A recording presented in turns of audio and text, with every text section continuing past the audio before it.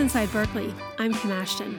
Today on Inside Berklee, we talk with Nichelle Mungo, an assistant professor in Berklee's voice department who leads the Berklee Gospel and Roots Choir, which melds gospel and roots music with blues and jazz. For the fifth year in a row, the Berklee Gospel and Roots Choir is going to rouse Sunday morning revelers at the Newport Folk Festival, appearing on the main stage on July 30th. It'll be the second time Mungo has led the choir in Newport, having taken over from Nadelka Prescott. Mungo is a Berklee alumna who has won Showtime at the Apollo 3 times and was an artist in residence at the world-renowned Stax Record Music Academy. In addition to teaching at Berklee, she sings vocals with H. Doobie Powell and has worked with Harry Connick Jr., Kirk Whalum, and Dorinda Clark Cole. Nichelle Mungo, welcome to Inside Berklee. In the lineup at this year's festival are artists like Wilco, Fleet Foxes, and Regina Spektor, a lot of indie acts. So how does the Gospel and Roots Choir fit into this mix? Well, I think that the festival perhaps wanted to have a blessing.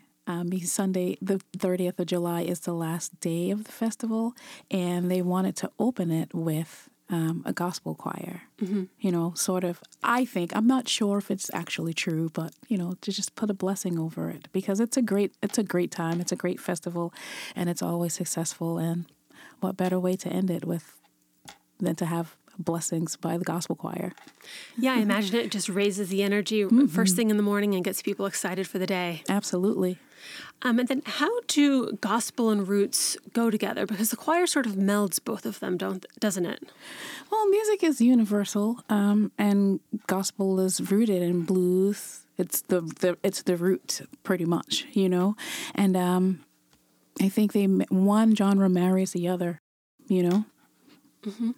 And not only is it, are they do they go together, but they're also foundational for the types of music that are featured in the Newport Folk Festival. Absolutely. Now, you have some gospel roots yourself. Mm-hmm. You were named the best gospel and R&B artist in 2007, 2008, and 2009 by the New England Urban Music Awards. Yes. Can you tell me a little bit about your background in gospel? Well, I was actually birthed into it. My mom, my dad, my grandmother, and aunts and uncles had a family band called the Collins Singers, and they were pretty prominent in their day, and they toured around the world singing gospel music. Quartet style, but with more members than a quartet, because they had a full band and vocalists as well. And they've opened for acts like the Four Tops, Temptations, Clark Sisters. They was all over the place. And my grandmother's house seemed to always be the hosts for the different celebrities, whether in gospel or in R&B or secular, as they call it. So celebrities were always in and out of our home. Mm-hmm. Always. Yep. And so it's been actually a root, quote unquote. It's been a root from birth. And within that, I developed playing piano by ear, of course, always singing. I am a songwriter as well, all genres. But for the awards, I submitted some gospel songs that I've written, and they were deemed best for those particular years by the New England Urban Music Awards. So you've been singing gospel since you were little, then? Absolutely, yep. Was that here in Boston, or was it elsewhere? Well, so I was born here, but I was raised all over the place. We call South Carolina home. We lived there for quite some time. But our grandparents were rooted here in Boston, and once they moved from the South, from their particular places. And so anytime we would transfer Army bases, we would come to Boston. So there's partiality to Boston and South Carolina. So we'll say Boston by way of South Carolina, or vice versa. Now, your colleague, Nadelka Prescott, who's also an assistant professor at Berklee in the ensemble department, she started the Berklee Gospel and Roots Choir in 2013 and directed it until last year when you took over. Could you tell me a little bit about the history of the choir and how you got involved with it? Well, my first interaction with the Newport Folk Festivals when the Berklee City Music Choir went in 2012, and we were there as pop-up performers. So throughout the festival, we would just land somewhere and just burst out in song, and we've had thousands crowd us around and cheer us on. And we've sung on some of the smaller stages. And I guess from then, the relationship was cultivated to having the actual Berklee Gospel and Roots Choir sing on the main stage. And that's when Nedelka headed those few years up then. Mm-hmm. And the Gospel and Roots Choir is not a full-time class at Berklee. It's a product of the Berklee 12-week summer program. Right. Is that right? Right. Mm-hmm. And so they exist specifically for the Newport Folk Festival. Mm-hmm. Mm-hmm. Yes. So they've been working on this for about 8 weeks before they head over. Is that about right? Yep, 7.5 weeks because, or maybe 7 weeks to be exact, because the festival happens a week before their finals. Mm-hmm. And then our class is scheduled on Mondays from 2 to 4, and we always miss the first Monday due to Memorial Day. Mm-hmm. So I would say 6.5, 7 weeks they will have been working on material in prep for the festival. But these are also Berklee full-time students throughout the school year, right? Throughout the school year, yeah. Mm-hmm. Absolutely. So last year was your first year as the director at the festival, mm-hmm. Like we mentioned. And what was that experience like for you? How was the energy of the crowd, and how did that change how you prepared for this year? Well, given my experience in 2012, it was positively overwhelming because there's tens of thousands of people at the festival, and everyone's there for a commonality of enjoying great music and just, having good vibes, spreading peace and whatnot. So that experience I carried with me when asked to lead the Gospel and Roots Choir on the main stage. So I just shared pictures with the students that joined, shared my experience and let them hear little clips, and told them the possibility of all different things having happened at the festival as a result of singing in the pop-ups. We'll have interviews. We could probably have the possibility of singing with some of the celebrity artists and whatnot.